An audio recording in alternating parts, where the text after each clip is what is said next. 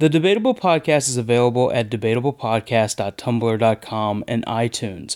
On Twitter, we are DebatablePod, and I am Mr. Greggles, MisterGreggles. I also have another podcast called All the Pieces Matter that I co-host with Fernando Madrigal. All the Pieces Matter is a retrospective podcast on HBO's The Wire.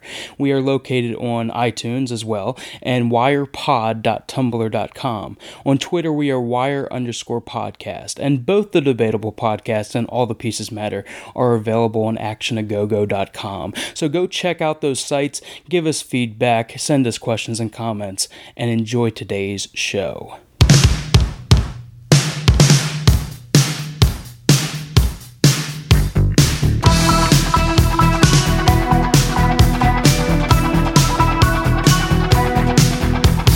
You might know of the original sin, and you might know how to play with fire. But did you know of the murder committed in the name of love? Yeah, you thought what a pity. Dream on, white boy, white boy. Dream on, black girl, then wake up to a brand new day, to find your dreams are washed away.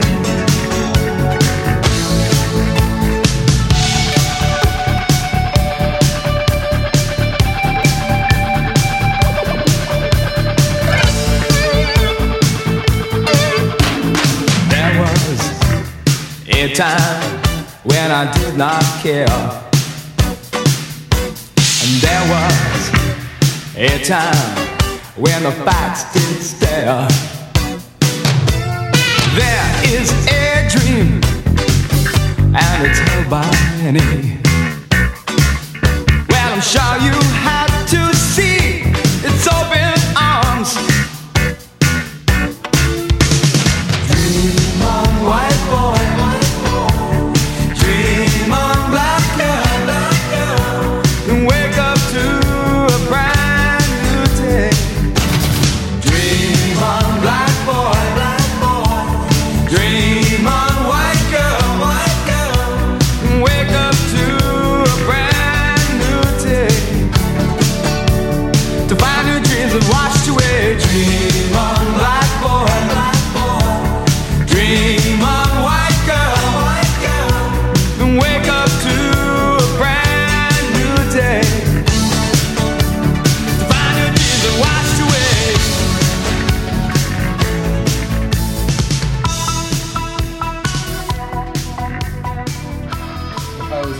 You're talking about, like, just everything. You're just talking about, like, art house stuff. You're talking about foreign stuff. Yeah, I mean, those are the big two. But, I mean, there is some big stuff. But I guess, I mean, they're younger, so I'm the older one in that group, so. Do you feel kind of left out because your proclivities are to like a wider range of film? No, I don't feel left out. I feel like they should join me. Gotcha. I feel like... So their interest is narrower than yours. Yeah, that's how I view it. They're big into superhero movies. Am I guessing right?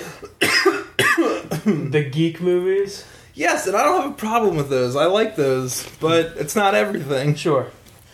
There's a lot of good ones, and then there's the DC ones. Yes. What do you think about Jared Leto's Joker? I have no problem with the man before being in the movie, but man, does that look so stupid. Since that picture got released yesterday, and for anyone who's listening that doesn't know, is a picture of him highly adorned in tattoos and looking like he is Macaulay Culkin, all grown up from Home Alone. He's got grills. I hate to say that it's been overexposed in 24 hours, but if I see one more fucking retweet... I'm already kind of down on seeing the movie just because of that. I think it's done the exact opposite that they wanted to do. Yeah. Like, I'm not excited for it anymore. Nope. Let me ask you something. Why? Like, how did you get interested in films? Is that like movies and media? Is that something that you had an older brother or a father or someone got you turned on to, or how did that exploration start for you? Man, it was a mixture of both of my parents. Probably leans more heavily on my father. My parents were divorced. Like they got divorced like when I was a baby, so I was always two houses. Right. But my mom liked movies, so I'd watch movies when I was over there, and then especially when I was at my dad's, I have fond memories of us, like, back when Hollywood Videos and Blockbuster still existed, like, going there, like, renting 3 movies, watching them all, oh, it's 11 o'clock, let's go get some more. Nice, nice. Yeah, like, I mean, I remember... I made my dad rent Back to the Future like 20 times. I don't know why we never bought the movie. That's what I don't get it. I was just like, Dad, I talked to him now and I was like, I made you rent that movie so many times. Why did we never more buy than it? You probably would ever, right? That's the tape rental generation, man. I remember us doing the same for movies, renting like Rambo over and over and over again. Yeah, definitely. I miss video stores. It was nice just to be able to, like, even if you didn't get anything, I just liked being able to walk around, look at what's there, take my time, be like, oh, what's this random movie I've never heard of? Let's get it. And fantastic box art, which they don't do anymore, even for DVDs. DVDs look like shit compared to the way they did back in the 80s and 90s. And there used to be a more, like, heavier... like, especially with the birth of, like, DVDs, once they started getting special editions out, like, they would spend so much time in making them full of stuff. Yeah. The artwork was always amazing. They come with booklets. Like, the whole thing was, like, a package in itself. Right. Like, it never happens anymore. No, not at all. So why do you feel like you lean a little more out of... when I talk to cinephiles, when I talk to people that are, in my same wheelhouse... A lot of us don't just... We don't have necessarily a narrow fandom. It's very much like absorbing anything and everything. Well, I mean, that is definitely me. Mm-hmm. I don't, like, specifically go to, like, no, just art house. Yeah. It's everything. Yeah. I don't like... When people ask me what kind of movies I like, I said I like movies that are good. Yeah. Like, that's the only, like...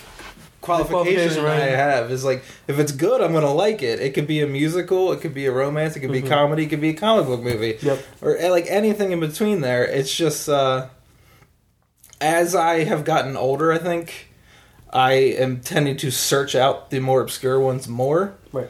Because I know what I'm getting when I go to a Blockbuster. Right. Sometimes they can deliver extremely well. A lot of times they don't. It's true. And especially nowadays, like, if you look back to, like, when I was growing up, I feel like, well, maybe not specifically, but the movies I watched when I was growing up, which were the blockbusters of, like, the 80s, like, they were good movies still. Like, they're still, like, Back to the Future, Raiders, the Star Wars movies, like, they're all great.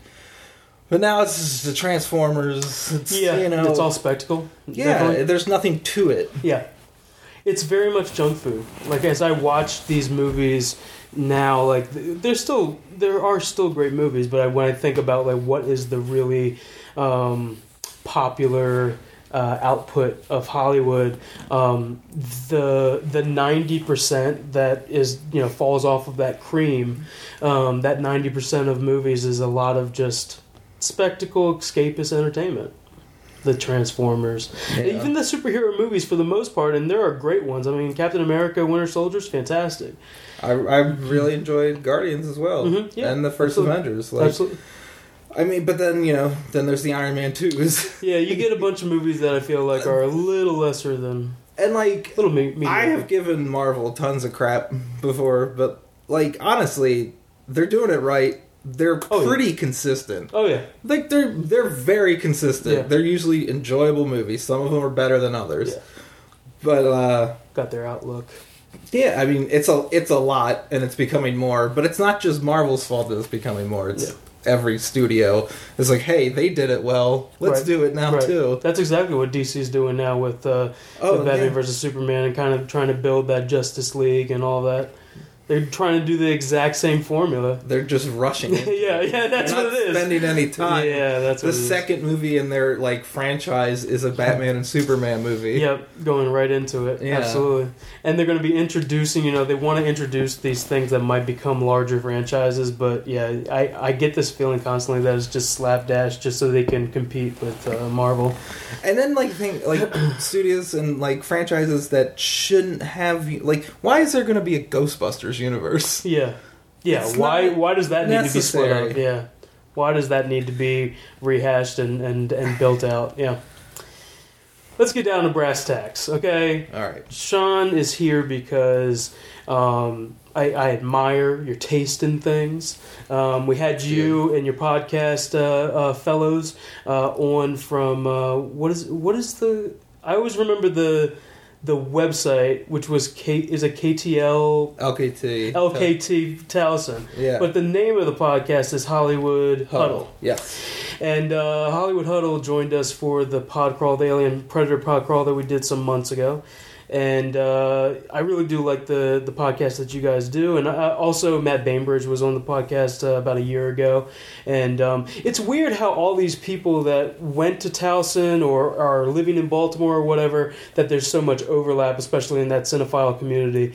Because I didn't know Matt when I went to Towson, but my friend who was there a couple of years after had Matt as a teacher.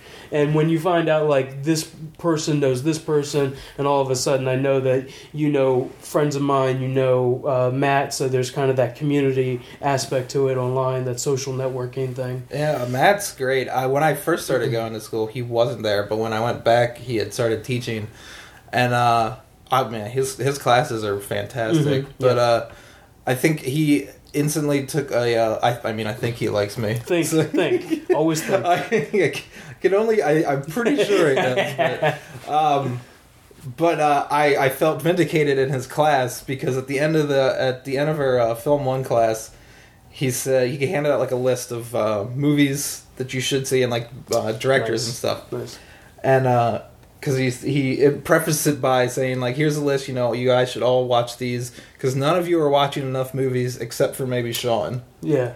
Right so on. I got singled out as the person that make you feel good? And I was like, yes, because I distinctly remember in that class, every time he'd be like, have people seen this? And I'd be like the only one who puts my hand up, like being like maybe two other people. Yeah. So...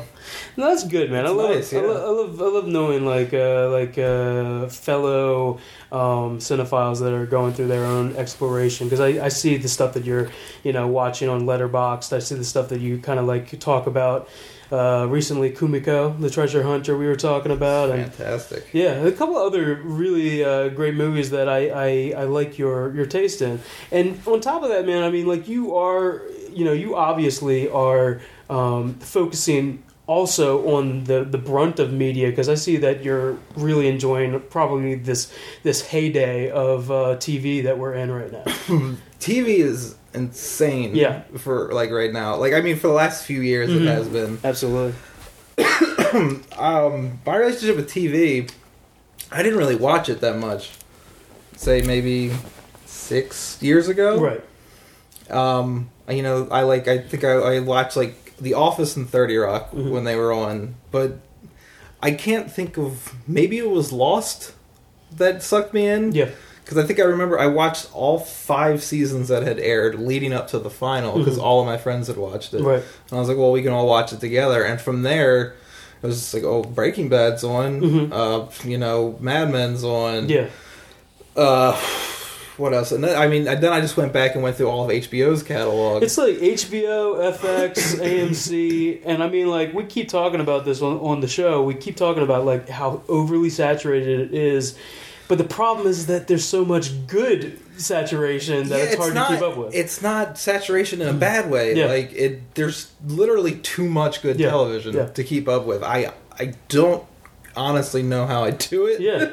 I watch a lot of television. Like Netflix dropping full seasons. Yeah, exactly. And I'm just like, how do I stay on top of all this? Exactly. It used to be like spurs to you a little bit like a drug, but now you can watch the whole goddamn thing at once, like Daredevil and all that. Let me ask you: do you feel like you are an early adopter at all? Do you watch something that's a first season, or do you usually wait until there's a buzz or a friend of yours says this is really good, check it out? I would say I've become a first adopter. Yeah, I definitely wasn't at the start. Like, excuse me. Mad Men and Breaking Bad, I didn't start watching live until season 4. Mad Men was season 5. But a lot of shows, more recently, I have picked up on right from the start. Mostly anything HBO has been putting out. Yeah, sure. I'll watch from the start because they're I watched Walking Dead from the start. I don't really like Walking Dead, but I keep watching it. Is it an obligation? Do you feel like you need to? Here's my relationship with The Walking Dead is every once in a while, it's really good. Yeah. Like the beginning of this last season, the first 3 episodes, I was like, oh man, this is awesome. Yeah. And then it just got back into its standard ho-hum nonsense. And I don't know, I can't not watch it for some reason. I can't justify. I was But you're waiting for that moment, right? Yeah, I mean, I wait for that payoff, and then it also I've watched this far. Right. I might as well watch till it ends. Right. No, I'm with you. It has to take a lot for a show. A show has to get really terrible for me to stop watching. Have you done that? Can you name check anything that you've done that with? That you just jumped off of? I watched Glee for a while, actually. Man, that show went downhill fast. We were. I lasted for a while too. My girlfriend loves that show, and we were talking about this article that was on the AV Club, I think, talking about how that show, when it started, was a particular type of commodity, but then it became something where they had to think, how are we going to merchandise this? How are we going to merchandise the songs? What? Yeah. The seasons and the stories were built around how are we going to merchandise this? Mm-hmm. Yeah. No, I think I stopped that show in season 3, and then I can't remember the actor's name, but the actor died. Oh yeah, that guy. I think I caught up so I could see how they handled his death. Uh-huh. Then I watched an episode after that, and I was like, this show is terrible. Yeah, and I was like, I'm done. Yeah, yeah. And I have not gone back. That's the one that comes to mind the most. I can't. There are other television shows I've stopped watching, but I never really liked them from the start. Right. Bates Motel was the one that I had a lot of hope for, and I hear that it's gotten better, but that first season was just brutal to try to get through. I still watch Bates Motel. My reaction to it is anything dealing with drugs is not good. Yeah. I really like the Norman and Norma relationship stuff, and they have focused more on that in later seasons, especially the newest one. Yeah, has been mostly about that, which it's like I prefer. It's like watching that first season. It's funny that we're going to be talking about a show that has this guy in it, but J.R. Burns. As soon as he showed up towards the end of the first season, I was like, yeah, I love this fucking show. But it was just that arc of 4 or 5 episodes that he was in. Right. Yeah. J.R. Burns, known for, among other things, many other things, for being in Justified. And that's one of the shows we're going to talk about today because Wynn Duffy himself. We were talking about coming up with ideas of things, and we're kind of in this perfect little limbo right now because FX, one of those networks just like AMC and HBO, are just putting out so many great shows, and they've been keeping up that for a while, going back to The Shield probably for near a decade. Absolutely. They've been doing stuff. FX is. The majority of the shows that they put on are excellent. Absolutely. And we're coming right at the end. Justified just ended completely, series finale. Yeah. And we also were talking about something that is currently running, which is The Americans. And that season finale just happened this week when we're recording this. Now, it's interesting to compare these two series in a way because one of them, I think, is a very solid show that has a lot of goodwill, especially from critics now. It's a good, entertaining show, and that's Justified. Yes. I think it's a solid show. The other one is very typically that slow burn, really well made, well acted, well written, fan favorite. That's in that ilk of The Wire and Breaking Bad. That's probably going to be in the long run a masterpiece that people are going to be talking about. Would you agree? It feels that way. Doesn't it feel like that right now? I mean, it's got all those factors working for it, especially considering the fact that like nobody watches it. Yeah, critics right. love it and nobody watches it. Isn't that true of like every great show though? Yes. Let me ask you something. So when we talk about like splitting hairs and getting down to minutia about what the difference is between a Justified and Americans. When you talk about these two types of series, like it's like comparing like what Game of Thrones is right now or The Walking Dead. Mm-hmm. You know, it's comparing like really plot heavy, entertaining junk food almost to a show that like we said is very much kind of transcending almost the medium it's in. Right. I mean, the Americans are tackling stuff like on such an interesting and deep level that I mean, Justified has never gone near, but it never needed to. Yeah. It was great for what it was. Yeah. Like I view it as Justified, even like in its weaker seasons, 5 mainly. Mm-hmm. It's always fun to watch. The show is always fun. Yeah. And the Americans, like, there's no television show on right now that makes me feel the way I do when I watch that show. Yeah. It's a weird feeling a lot of the times. Yeah. But I love it because there's nothing else like it. It's so deeply layered. Can I ask you, how old are you, Sean? I am 24. Okay, you're 24. So what is that? When were you born? You were 90. 90. Do you have siblings? I have an older stepbrother and 2 younger half-brothers. Okay. Do you have a lot of frame of reference of the 80s at all? Like, of that Cold War time at all? Not really. Yeah. Not just, like only things I would hear from, like, my friends, but then they were, kids during that time period, so it's mainly just, like, I watched He-Man. Yeah. Right, yeah. When you get down to it, like the pop culture of the time is what we keep coming back to. Like you mentioned, Ghostbusters. That's the Ghostbusters and Indiana Jones and all that shit is really kind of like the 80s for a lot of people. I remember. I think so much of watching the Americans for me is because my dad is a Ukrainian who came over in 1950. My life has been kind of split between his interest in politics. He was a hardcore Reaganite in the 80s. He was vastly anti-communist, and during the Cold War, I mean, especially in the 80s, there's so much of that show that captures the tone and the mood of that. And also on top of that, my dad worked for the government, so there was this Stan Beeman-esque quality to my dad, who's Stan Beeman's played by Noah Emmerich, right? Correct. So that's what I get from it, kind of the tone.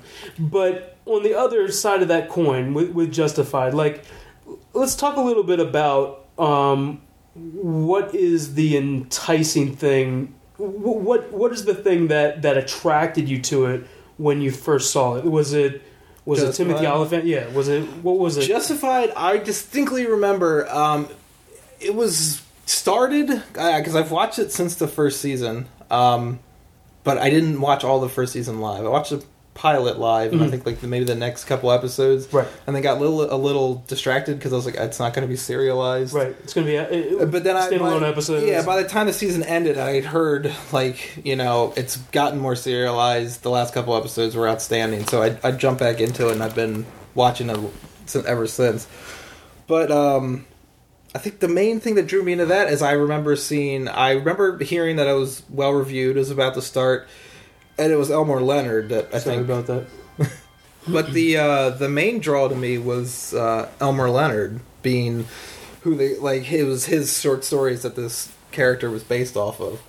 Because by that point, I mean, I'd seen Jackie Brown, Get Shorty, Out of Sight, and I love all of those movies. And I've read a few of his books as well. Nice.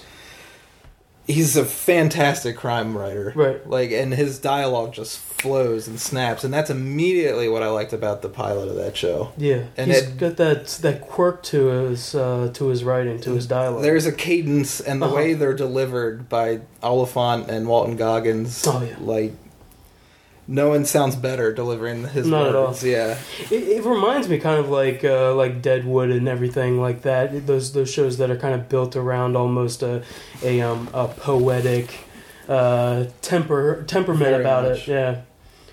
Did you were you attracted at all beyond the Elmore Leonard thing to?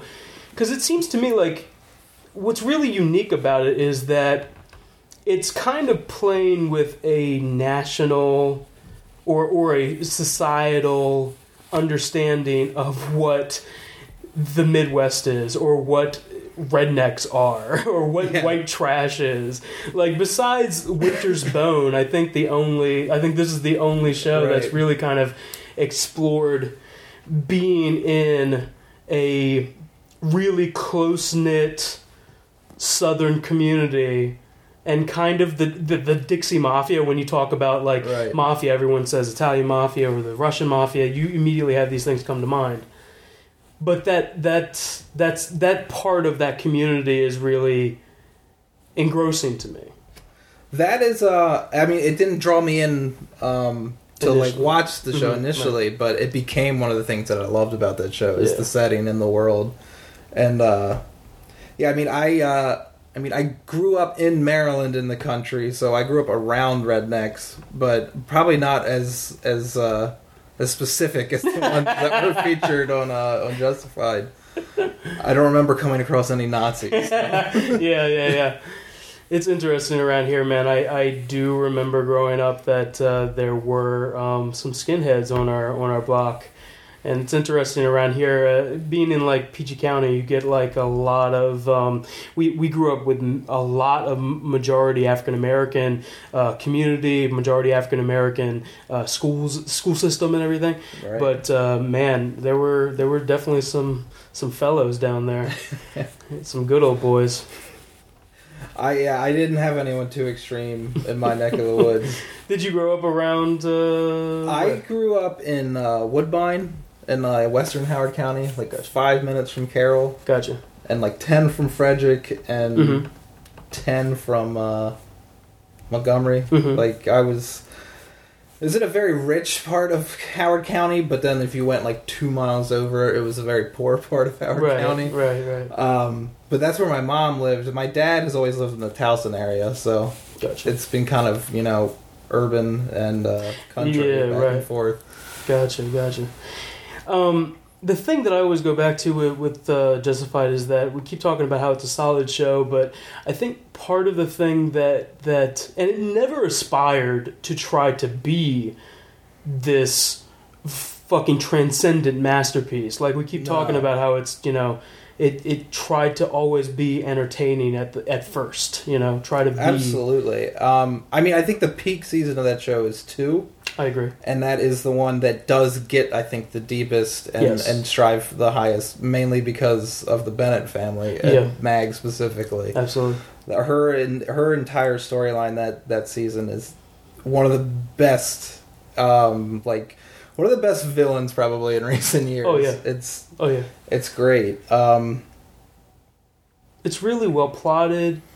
I mean, coming off of the first season, which we said, of course you have Boyd in there in that pilot, but I think you start realizing very quickly that first season, whenever Boyd isn't around, which is most of the fucking season, it's lacking.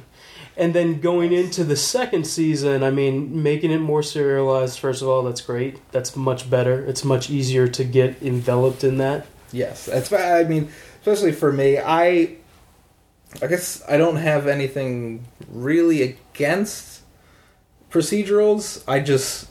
It's not for me. Yeah. I can't invest enough. There's so much other things that investing my time in something that's going to repeat itself. Right. Week to case week. Of the week type thing. Right. Yeah. It's not as appealing to me. Yeah, I got you. Just because we haven't done this yet, we should say that we probably are going to be talking about spoilers. So if you're not up on Justified and you want to be, or you're not up on Americans and you want to be, don't listen. If you don't care about spoilers, feel free. But yeah, the second season I think is probably its strongest, and then it becomes kind of emblematic of where it is with its aspirations. I thought in season 3 we're creating a character, Robert Quarles, yes. Who I can't remember the actor's name. Blonde-haired dude. I think his last name is McDonough, but Neil McDonough. Yeah, McDonough. Yeah. What a fucking fantastic character! Yes. But the thing that this is the pattern of Justified became creating wonderful characters, emblematic characters, and great dialogue. But for me, this is just my opinion, I feel like it's always missed that potential of that character or of that season arc. What they could have done with Quarles, what they could have done with Limehouse, what they could have done with a bunch of... Season 3 in particular, I think that is a problem because Season 3 is so stuffed. Mm-hmm. You have Quarles, you have Limehouse. When Duffy's a bigger presence in 3, you still have Boyd and you have Raylan. Yeah. That is so much going on in one season of television. Yeah. I think they I think they held out the best characterization and fullest story arcs for mainly just for Raylan and Boyd. Yeah, they didn't really. They would step into it with there's an episode in season 3, I can't remember which one, where you get a hint that Quarles is maybe molesting a guy in a bathroom. Yeah. And I was like, what the hell was that? Exactly. And I was just like, that would have been interesting if they could have explored it a little more. Yeah. But they introduced it very late in the game, and, who knows, 3 episodes later, he's getting his arm cut off in a barn. Exactly. And it just never felt like, when they talk about, the worst examples of serialization in my recent memory, and I'm just doing a quick aside here, is Dexter. Dexter was a show that started with great characters and a great arc. Then it suffered from a disease like a dry erase board. We're going to erase and start over every season. By the end of the second season, it seemed like there were going to be elements that affected Dexter as a main character, but it's almost like they erased it and started over again from the beginning the next season. Dexter's, I think, the biggest mistake they did was doing season 2, the storyline that they did, doing the Bay Harbor Butcher, which was the hunt for Dexter himself in the second season of the show. Yeah. Man, that show went off the rails. Yeah, it did.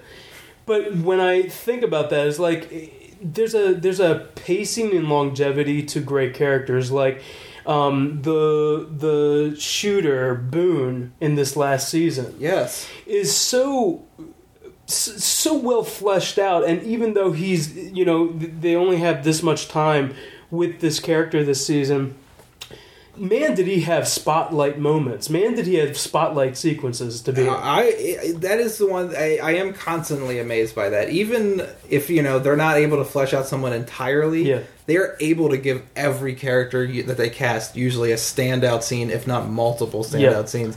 Like that Boone character, who's introduced in episode 10, so he's in 4 episodes. I was I really like this guy. I was like, this is a great foil to Raylan. Absolutely. And, they just introduced him because Garrett Dillahunt wasn't available anymore. Exactly. You got this dangerous character that kind of takes the torch from Garrett Dillahunt and his crew of mercenaries.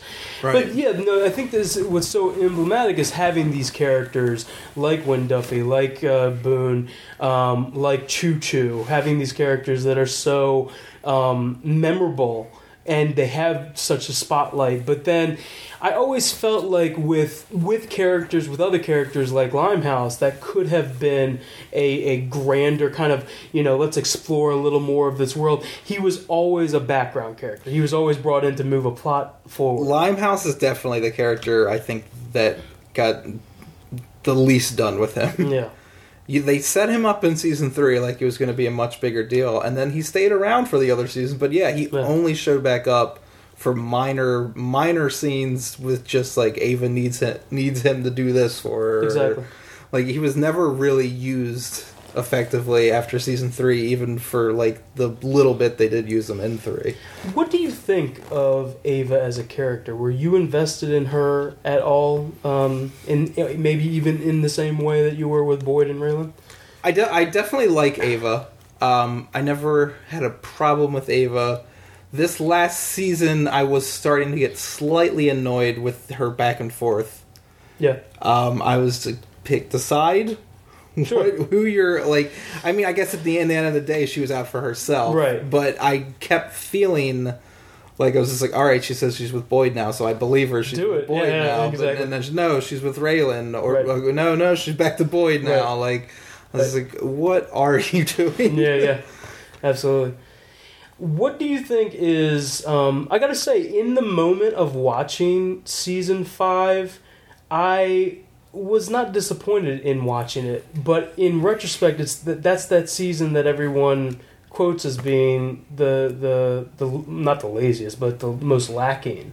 Yes. Why do you think that is? Like, that's the season with... the Crows. The Crows, right. Yeah. Michael Rappaport and company. I believe he is probably my main reason for that. Is it his acting? Yeah. I like Michael Rappaport too, but he has this, like, he can do a specific thing, and he can do that specific thing very well. He was trying to do more than I think he could handle on Justified. I didn't buy him as being any sort of a country badass or the main villain for that season. Right. It's difficult to be a threat when you build your career on being dumb white men. Yes. Yes. I was excited for that season too because I love Dewey Crow, and I was like, there's going to be more of his family? That's great. Yeah.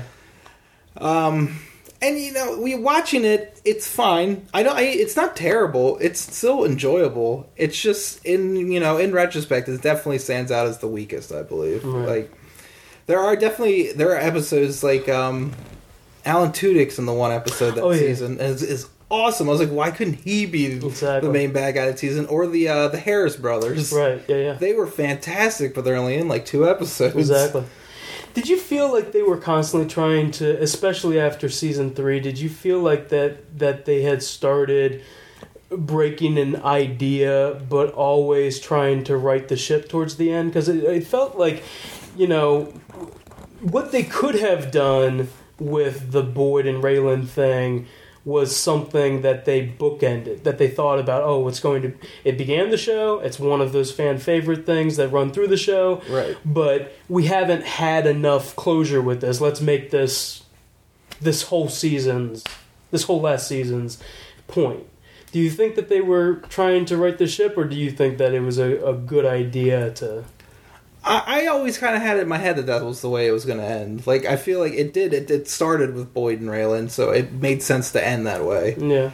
I mean, it definitely was a bounce back from 5 to 6. Right. But, I mean, 6 also had the Markham storyline, which, I mean, did incorporate Boyd into it, but was a new storyline just specific to that season, and was a better storyline. True, yeah. I do like, I was talking to a friend of mine, I like how there's already kind of this shorthand that it seems like marijuana is already like on the verge of being legal the way that they talk about it in the show. Yeah. Like they're talking about getting land so they can start these marijuana fields. Like it's perfectly fine now. Yeah, it's going to happen. We're ready for it. And they got Loretta. If it doesn't become legal, that's they're true. set. That's true. Let me ask you, overall, of now that you've seen the whole thing, and I'm sure that it probably will be something that you reevaluate going forward, like when if you ever watch the whole show again or whatever. I think I probably will watch the show again just because it's fun to watch. Yeah. It really is. What do you think when you think of what it is lacking? Any sort of major criticism? What do you think come to mind? It honestly, it doesn't give you much to think about. It's not a deep show. No, not at all. And I think that, honest, is probably my biggest criticism for it. But I don't hold it against the show in any way, because I don't think it was ever trying to be something that you really had to think about. Yeah. But I mean, that's why I probably won't hold it as highly as I do some other shows. I mean, The Wire is my favorite show of all time. Yeah. Not particularly surprising, but right. I mean, it's outstanding. Mm-hmm. And there's so much to unpack in that show. But I don't think, like, I mean, I like Justified less than that, but I don't, it's not, it's a weird way to put it. It's a knock against it, but I don't, like, hate it because it's not there. Right. Like, I love Justified for what it is. Yeah. And what it is very, very entertaining, like, crime, backcountry crime thriller. Right, yeah. It's interesting to me, like, whenever we would split hairs talking to friends or whatever about shows that were always being compared to The Wire. At the end of it, I kept like saying, why are we always comparing something to something else? The Wire is fantastic in and of itself. It's really well developed. It's deep. It's layered, like you're saying, and all that. But Breaking Bad is too. And in a way, you know, you can compare apples and oranges. Breaking Bad is in a different way as deep and layered and plotted and written well and all that stuff. Absolutely. So it's really a question of, you know, what are you watching this show for? Are you watching it for a deep understanding, something that you're going to be thinking about much later, or are you watching it because it's entertaining to you, like most commodities, most of the things that we absorb? Right. I mean, how I go into it, like, The Wire wouldn't be my favorite show of all time if I didn't find it entertaining. Absolutely. On top of the fact that I think it's incredibly interesting. Like, that's what I'm going for when I go into a television show. Exactly. I want it to just be entertaining. I want it to be good entertainment. When it can go past that and reach those next levels, like something like The Sopranos, Breaking Bad, or The Wire, like, that's when I was like you take a step back and say, all right, this show's working on a different level. Uh-huh. I need to really, you know, start digging into this. Right. But if a show is just going to peak out at just being like, this is solid entertainment, you know what you're getting into, every episode you're going to have a fun 42 minutes, that's great. Yeah. I don't have a problem with that. Yeah, I'm with you. And man, was that last scene of Justified amazing. I was fantastic. Mm-hmm. I was absolutely... that scene... With Boyd and Raylan in the prison. Yeah. We dug coal together. That's fantastic stuff. Really, really good. Especially because, like, if you just those two actors, Oliphant and Goggins, it's like it's the best work of either one of their careers. I agree. And I mean, Goggins is fantastic in The Shield too. Superb, yeah. When I saw him in The Shield, I was like, that motherfucker is going to either be in a string of really good movies or another really great series. And he went right from The Shield to Justified. Exactly. And was good enough to save his life after the pilot. Yeah. Considering he was supposed to die then. Man, can you imagine that show without... It's almost like, how do you imagine Lost without Jack if he was killed in the pilot? Right, too? Or, you know, Breaking Bad without Jesse. Yes. It's like he was supposed to die in the first season. Like, it's crazy to even think about. Like, I don't know what a Justified without Boyd would look like. Not at all. That's like 45% of the show that would just be missing. That entire like world. I think about that arc too, man. His fucking arc as a character, even when it was relegated to the background, it was great whenever he popped up. When he's like, you know, being a preacher out in the backwoods, born again, yeah, all of that stuff. That whole arc, and you know. At the end of it, it is a show that is very entertaining, and you put Boyd as kind of the big bad. I like that this last season, as lovable as Boyd is, and he is a fan favorite through and through. Absolutely. When you have, I think it was in the first or second episode, you have them reminding us that he's got swastikas on his body. Yeah. That he's just... I felt like a lot of this last season was like, all right, we need to remind you that Boyd is the villain. Yeah. I mean, the premiere is him killing Dewey Crow. Right. And then, you know, he does some terrible stuff. He turning on his own men, killing his own men, killing a dude that was obviously cool with helping him out in the truck, you know? Yeah, he would have killed Ava if there were bullets in that gun. Like, they reminded us that, yes, he is the villain in this story. But I can't help but like him. He's great. They write him so well, and Goggins delivers those lines so well. Yeah, he's great. So overall, I think that show has definitely got its legacy. I do like that it does marry people who are looking for or big fans of Breaking Bad and The Wire and so on and so forth. But I see this. I see family members being able to talk about it on Facebook and really enjoy the show on a surface level too. So when you can make that much broad appeal, absolutely, I think it has an extremely broad appeal, and I don't know the ratings for it specifically, but I don't think it was ever a huge show for FX. Yeah.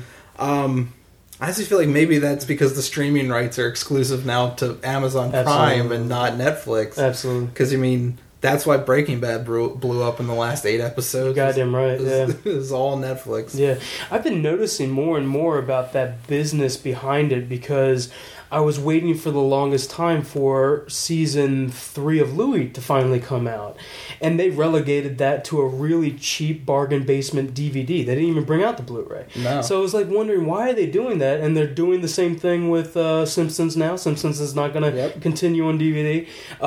It doesn't look like they have any plans of putting the Americans out on Blu or DVD. I haven't seen the second season even. I'm pretty sure the second season is out. Is it? Just on DVD. I have not seen it anywhere. Yeah. But I think I saw it like on Amazon. Right. Like it's available, but not on Blu-ray. Right.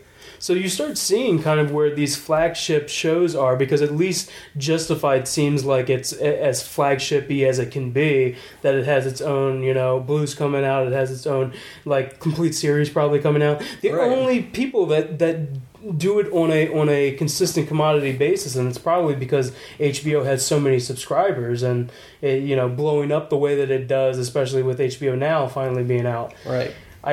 Those are the only shows that I see that are consistently, they do think of physical home media as well as streaming. But it seems like especially now with if you get an HBO show now, if you buy the Blu-rays, you get the Blu-rays, the DVDs, and digital copies of all of them. Exactly. It's crazy. Exactly.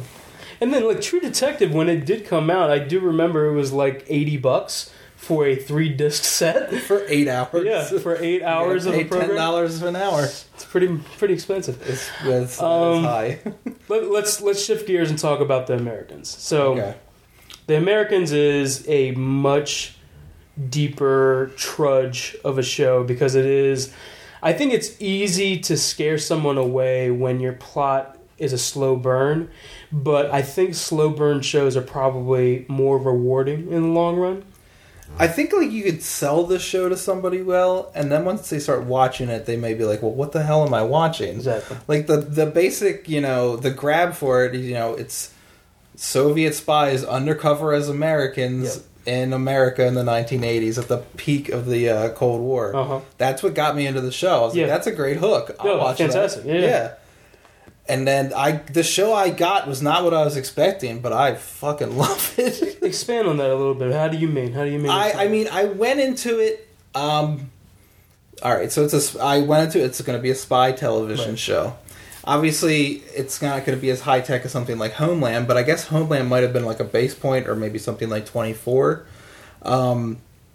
Just the other spy shows I can recall of on television, and what you get is a show that honestly is probably more interested in like what it means to be married, what it's like to raise kids, like the difference between truth and lies, and just like the toll of this, like the toll of being a spy. Yeah, it's more about like, all right, they do something, they spend more time on like what that means to the person than what like the cool thing that he does. Yeah, all right, there is nothing quite like The Americans, and I love it for that. I like that you say it's about those relationships, because it is almost like a domesticated drama, with how it's relating to that family with Matthew Rhys and I can't remember her name. Kerry Russell. Kerry Russell, and then also with the next door neighbor who's an FBI agent with a crumbling apart family himself. And you watch the pilot, which is probably one of the more action heavy episodes of the show. Yeah. And and it's got the typical TV thing like, oh, their next door neighbor's an FBI agent. Drama. Oh. Drama's gonna happen. And then just the way they get it over with fast. Stan suspects them in the first episode, and after that, never again. Yeah. They get past that right away. Yeah. There's not a lot. It doesn't feel like there is.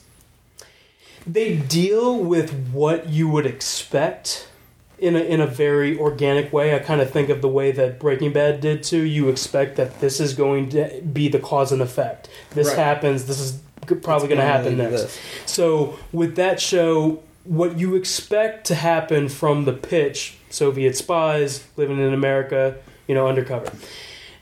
They do that, but they do it in a way that kind of exposes it and then builds on top of it. With the FBI agent, with the Secret Lives, Matthew Rhys has to be this character that it not only wears a lot of different identities, but acts in a lot of different identities. He has a woman that he's wooing to try to get into the FBI. And I mean, even in his home life, that is also an act. Yes. Except for when him and Elizabeth are by themselves. Yes. Right. Like, when he's interacting with his kids, that's another personality he's putting on. Yeah. That guy, man, I gotta tell you, I never saw him in anything, though. Yeah. But he is one of the best, internal actors I've ever seen. Like, the shit that he deals with... just on his face. His facial expressions are incredible. Yeah. I guess they realized what they had in that actor because they just keep giving him stuff that was just tearing him down inside and just letting his face tell you that. Exactly. I know, and especially and then his performance on top of that is great. Have you heard interviews with him? Yeah. His thick Welsh accent. Yeah. The second I heard him talk, I was like, wait a second, he's not American. They had a great episode of Archer with him as a Welsh agent, a double agent. Yeah, it was great.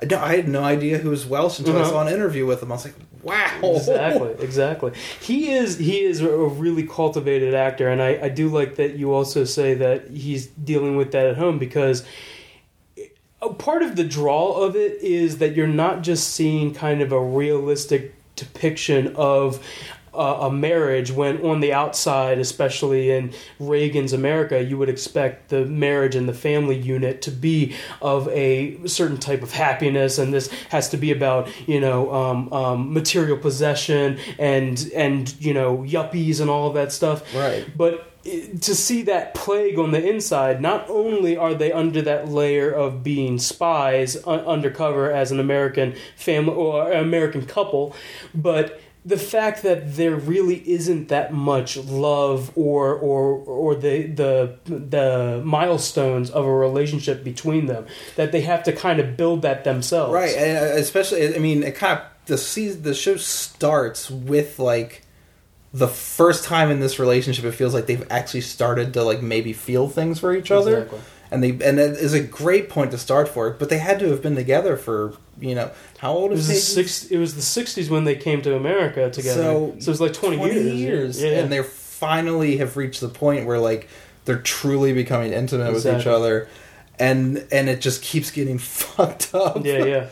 And you add on top of that the fact that Philip definitely leans more American in his ideologies than Elizabeth does. I love this part of it because she's obviously so committed to the ideology of it that she's willing to really work anything, mutate anything to get that end, to meet that end. The way I see it is all right, if Elizabeth has to kill someone in the show, it's for the country. I can't feel bad about it. I have to do this. Philip kills someone, it's the last thing he wants to do. He never wants to kill anyone. Yeah.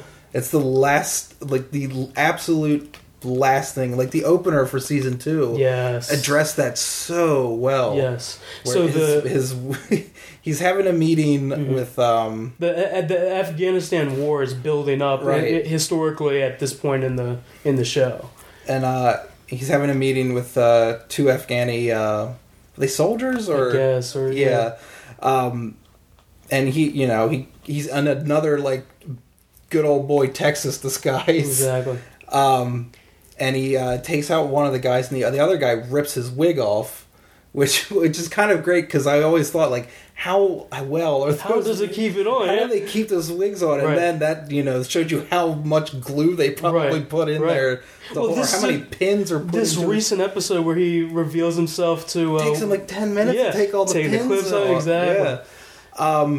And then a busboy in the kitchen sees him without his wig on. Exactly. And he has to kill him. That fucking scene. I really was on the edge of my seat. Like, okay, he's got some humanity in him. He's going to let this go. Absolutely. And then you just see the kid fly against the wall. Yeah.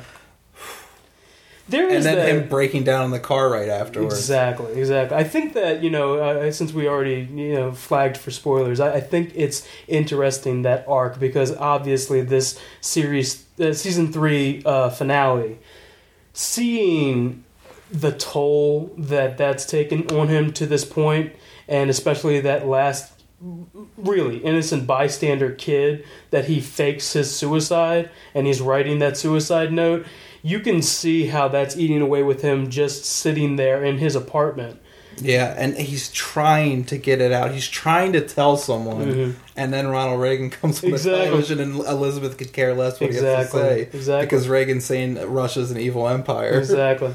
All of those things that that Matthew Rhys is doing this season, it's there's all this kind of fracturing too with the way that he relates to his daughter Paige. He wants her to be happy and be an American girl. He is strictly adamant. He did not want her to know in the slightest. He wanted her to grow up. She was born an American. She's an American citizen. Right. Let her live a normal life because he hates the life that he's living right now. Yeah. He doesn't want his kids to go through that. Yeah.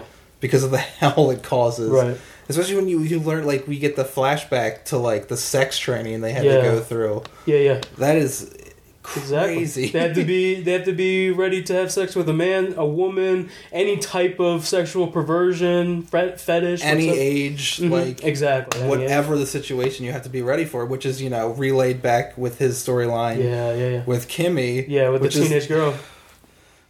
I don't think I've felt so uncomfortable by a storyline in a television show. Absolutely. And I loved it. I loved how uncomfortable I felt. Absolutely.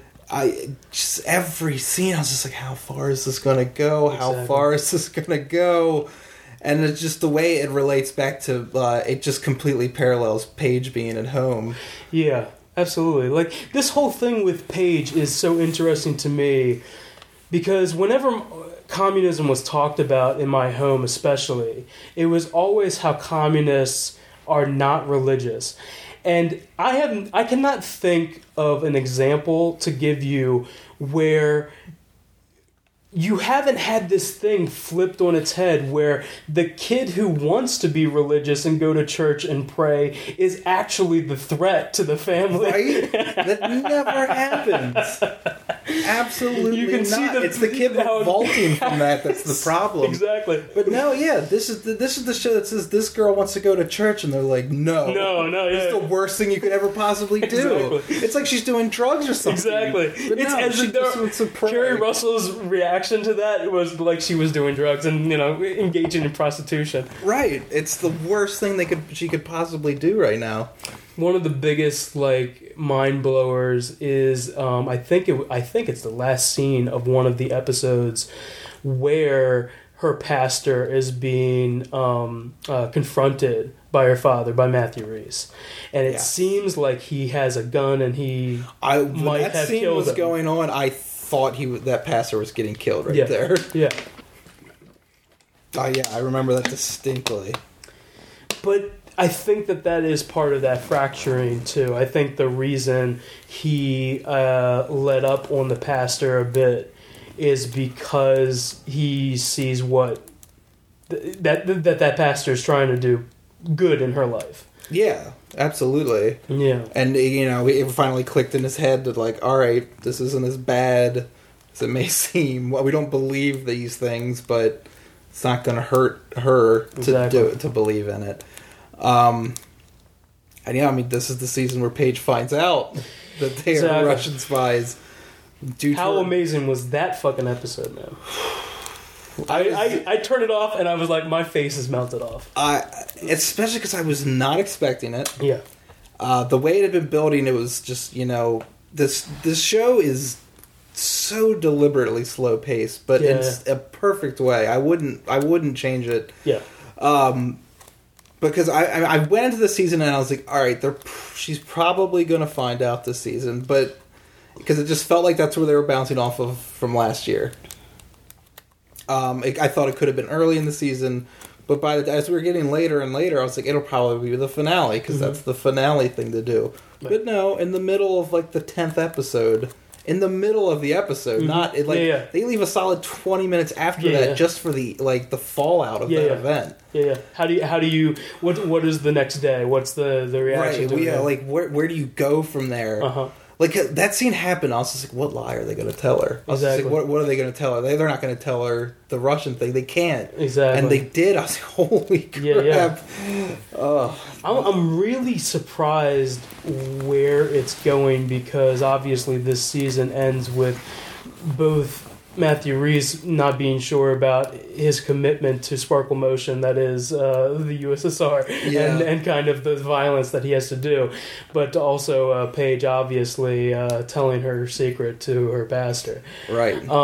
I think that it's interesting seeing where the show is coming this season, because there's a lot of... With them telling her that they're Soviet spies, you thought that maybe, especially with all this thing being talked about, how they wanted to bring in one of their children into the ring of being a spy also, and Paige was the candidate that the Residentura, or the what do they call that? The council or whoever, their handler said that this is probably the best idea. Again, another show that has Max Bennett in it, which is fantastic. Absolutely. And now Frank Langella.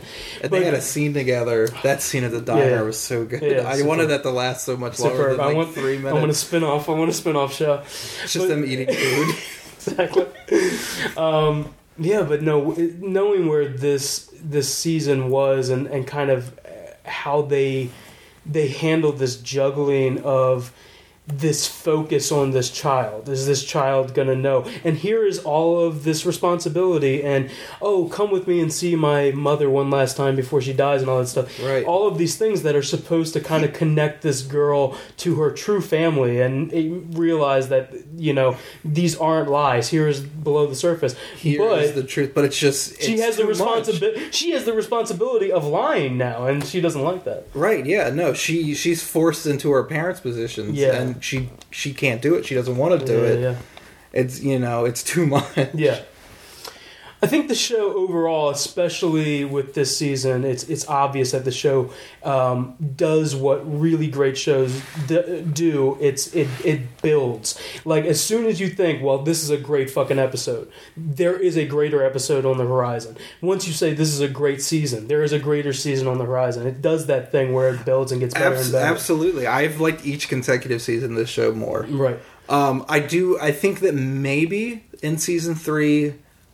there were more side plots that didn't get as fully resolved as there were in season 2. Yeah, but I was like, the way they ended it. It's not gonna. It can't really jump too much forward from there. So it's like these plot lines are just going to extend. Yeah. You have your main arc, and then you have all these small side stories that are seeded multiple. They're just going to be multiple season arcs. What they've paid off has paid off so well that I have enough faith in them that these smaller storylines will. Absolutely. Like, especially the one thing I was a little upset about the finale is that there was no Martha in it, especially after that huge moment. Exactly. I want to know where that's going. That last scene with him, Philip finally revealing himself as Philip, not Clark. Right.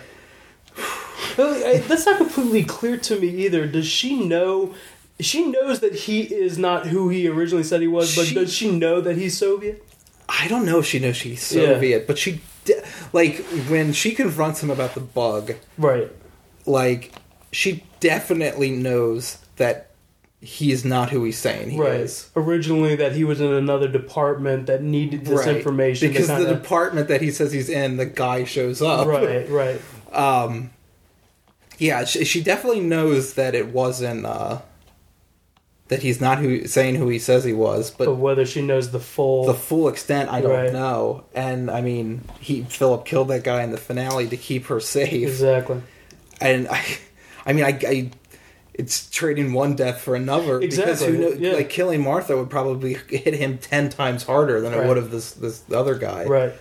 Like, I mean, he's doing everything he can to keep her alive. Yeah, he is. I really wonder what it's going to be, because it seems like Martha is one of those characters that is a slow burn in herself. You don't expect that she's going to be as complex a character. She's introduced as, like, this is one of the disguises Philip has to put on. Right. You know, she's in the FBI office. He gets some information from her. They have weird sex. Sure. The weird. That's how she's introduced. Yes. But every progressive season, every episode she's in, you get a little bit deeper. They have Elizabeth as, Clark's sister gets to meet her, and they've fleshed that relationship out Secret more marriage. and more. Right. Yeah. There's these elements to her that you realize that she's a hurt person. She builds on this idea of she's not the most beautiful woman, and they do this thing where she's obviously got esteem issues that Clark plays on. Absolutely. She's an incredibly lonely person. Yeah. Because she's like, seeing Clark as little as she does is enough for her, almost, in a way. Yeah, that connection. Right, because, I mean, we don't know how many times he does see her, but it doesn't appear to be that often. Right. And how often does he stay over, Right. And, like, that's enough to keep her, like, she doesn't really have friends that we're introduced to. Yeah. It's just work and Clark when he's over. Yeah. And she has to keep Clark a secret. It's like how much she's desperate for that attention when it's there. That she's like willing to bend to all of these things. Absolutely. Yeah, this push and pull certainly is like he's constantly trying to do just enough to keep her, on board with it. Right. And when she rebels, and when it constantly happens that it seems like something is going to get, thrown up in the air, that's when he has to do, it's like a game of chess. He has to, make the next move. And to this point now, she's almost a co-conspirator in this whole thing. Yeah. Now that she's aware of the bug, she's aware of even how they might be searching for her love, for her man. Right, and she wasn't in the office in the finale, so. But yeah, it's interesting where she is as a character, especially as their relationship develops. I find that to be one of the biggest draws of the show. Let's talk about maybe where some of the criticisms of the show can be. Okay. If it's lacking at all, I just want to pick your brain. If you agree or not, how do you feel about the Stan Beeman Nina connection that was built in the first season? It seems like Stan, as an FBI agent, was luring in a Russian residentura. What was she? She's like a secretary? She was a secretary, but then...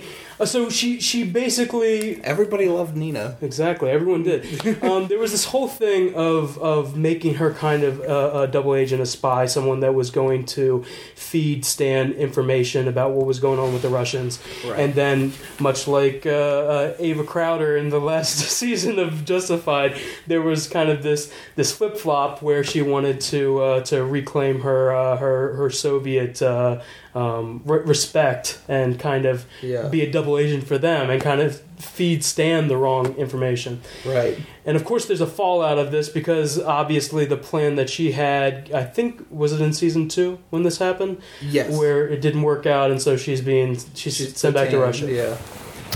What do you think about where it started, where it ended up? Are you still on board with it? It was a major motivation for Stan Beeman this season to get her back. I buy that relationship. Okay. I think those two actors were good enough. They sold it. What could be said of I buy. All right, I'm totally behind Stan's motivation for wanting to get her back. But then her still being used in this season. I mean, she has been used sparingly, and I'm guessing there has to be a greater plan for her. I would hope. Because right now, she's not really doing much. Right. She got the information on the one girl who was in her cell, and they're like, now we want you to get information on this guy. Right, the nuclear... Yeah, the nuclear scientist. Right. Which I don't even really completely understand where that plot is going. Or that is probably my biggest complaint with the Americans. As good as it is, there are side characters and side plots that will show up in an episode, and I will just be like, wait, what is happening right now? Who is this person? Yeah. And how do they relate to what's going on right what now? is this developing into? Like, I understand slow burn, but when every episode this season, whenever they would go to her and this nuclear scientist, it was just like, oh, let's look around. Oh, there are Russian people here. Let's speak English. Oh, we're by ourselves. Now we can just talk by ourselves. But there's this developing relationship, but it was just hitting the same points every time. It was like... I was betrayed by my country and you guys brought me back here to work on this. But what exactly is being developed here plot-wise? I just don't understand. Right. And in other ways where like the show still likes to throw in like an episodic like spy mission for them to do. Sure, yeah. Like the most in one of the more recent ones, there's the Afghani that they talk to, who they convinced to turn on his comrades, but like he's just in that one episode for that one scene. I was just like, they were relying on it as a big moment, but it was just just introduced there, or say like the guy who they set on fire. Yeah. Like there's those elements of people popping up to do that I don't understand what the grand scheme of it is. It could fit like. This is the type of shit that they have to do as spies. They just have to do this stuff. But then you have an episode where they were breaking into that power plant or whatever, and that old lady and Kerry Russell had that scene, and you can see so much mirroring in Kerry Russell with this old firecracker of a woman who seems like she's had loss in her life with her husband dying and everything, but she seems like someone that just like with Philip having to kill that innocent guy at the end of this last episode, that she's you see that dichotomy. She's killing someone and she realizes that she has to do it, quote unquote. Right. I mean, those are the side stories in the show that work the strongest. Yeah. As opposed to the ones where it's just like, here are these characters just for this episode. Like, they have the ongoing ones. They have Philip's relationship with the teenage girl. Mm-hmm. They have Elizabeth and her friend from AA, who like, that's still building. Oh, yeah, right. That storyline's still going. And I feel like if they focused on more of just those ongoing subplots than more of these one-off subplots, it might ring a little stronger. Yeah, I agree. And it's a small knock against the show because everything around it, the narrative thrust and the seasonal arcs are they're what ring stronger. And when they nail those moments, they nail those moments. Absolutely. Is that your biggest criticism of the show? Probably. Yeah, I would say so because I mean, on pretty much every other level, like the acting is phenomenal. Right. Their use of music when they use like music is outstanding. And their son's Eddie Murphy impression is it's like his laugh, and then he was talking about Mr. Robinson. I love it. One last question about this: do you feel like this show is the best currently on television?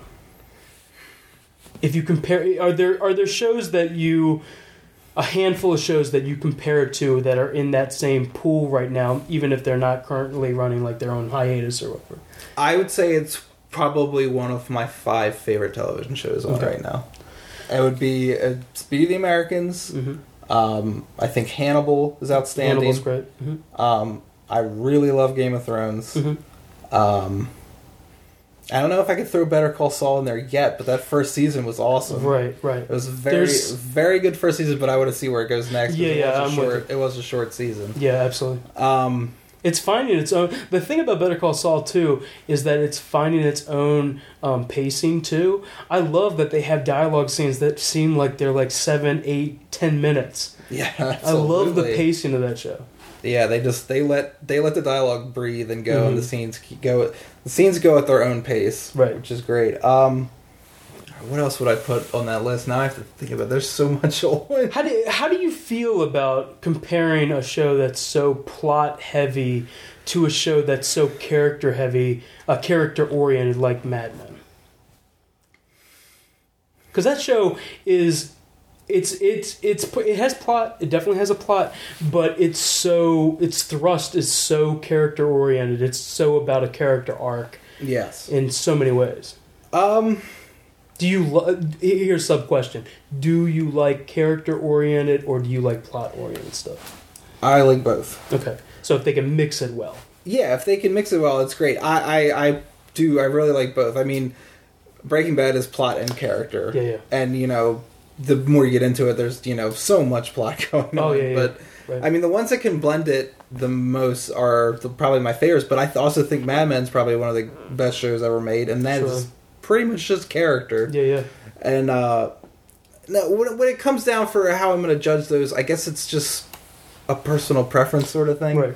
It's just kind of how it breaks Again, down. It's hard to compare apples and oranges when they're both... if I pick, my 10 favorite shows of a year, I love them probably almost all equally. Right. Like last year, I was blown away by Fargo. Yeah. Jesus Christ! Cannot wait for that show. Jesus Christ! Cannot wait for that show to come back. So good. Yeah, that is a show that I had so little expectation for, and blew me away within. Not just the pilot was amazing in and of itself. Yeah. But I would say probably in the first 3 episodes, I was like, this is the best show I've seen. It's outstanding. I mean, I remember, alright, they announced Fargo as a TV show, and I was like, that is so unnecessary. Right. Why are they doing this? Right. Then all the casting news came out, and I was like, well, that's a really good cast. Yeah, exactly. And then when I found out, I was like, alright, it's not a remake of the movie, it's just in the same universe. Right. And then when you get to whatever episode when they reveal that it is a sequel to the movie. Right. And I guess that's what every season's going to be now, it's just following the money. Is the connector. The next one's the prequel, right? The next one goes back to the 19... Yeah, it's Lou Solverson when he was younger. Right. During the Sioux City massacre that they mentioned quite a few times. And now the cast for that season is ridiculous. Yeah. Bruce Campbell's playing Reagan. Yeah. No, that alone will get you to watch. Yeah. No, I think it was interesting just to talk about the Americans and Justified, because I think they are 2 great examples of how great television is, and it's constantly this thing that we come back to, that we're so oversaturated with media as it is, but it's great to be in such a fucking heyday that your choice, your problem is, what do I watch next? Not, I wish there was a good show to watch, which would be completely different. I wish there was a great movie to watch in a morass of not many good movies, but there are a lot of great TV shows, and it's just about finding the time to fucking watch them. Right. There's an overwhelming amount of good television shows on right now. Yeah, I have to keep track of all the television shows I watch. Yeah. So that, I know, I'm just like, oh yeah, I watch this, I watch this, I watch this. It's ridiculous how much is on right now. And since I, got heavily into TV, I just keep adding stuff every year. Yeah. Because every year there's something new that's, just as great as everything else that's on. Does anything else get thrown to the back because you're into TV so much? Any other interest, any other media that you really like? Do films benefit from this or not? Do you get enough time to watch the movies that you want to watch?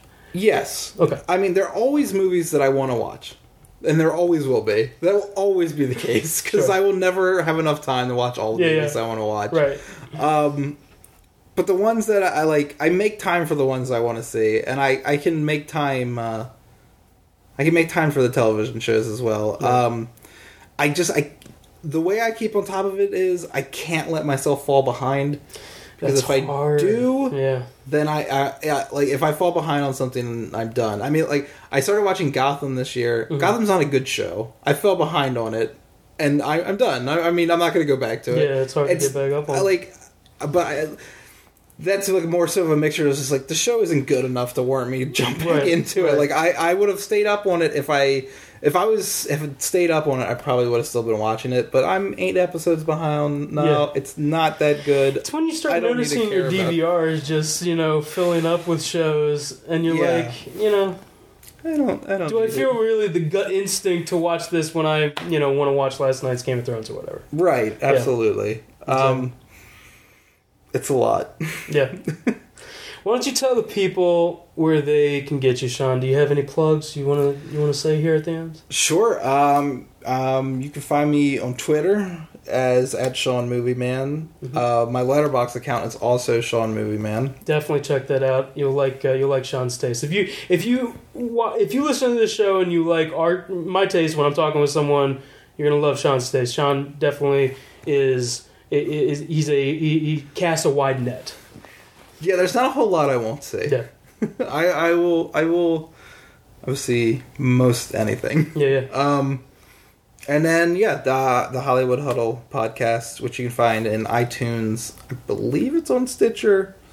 And the website is at lkttowson.org. And those episodes are usually out Wednesdays or Thursdays. Weekly show? Yeah, well, we try to do it weekly. It's kind of been bi-weekly recently, but just time things. But Sean, thank you so much, dude. I appreciate it. It was fun. I had a good conversation with you. It was good. Hope you come back on again. Absolutely. On this lonely road, trying to make it home, doing it by my lonesome, pissed off, who wants some? I'm fighting for my soul. God, get at you, boy. You try to go, God, fall back. I go hard on this lonely road, trying to make it home, doing it by my lonesome, pissed off, who wants some? I see them long, hard times to come. My life is ill, son, prepared to kill, son. Paradox of pain, baby, is real, son.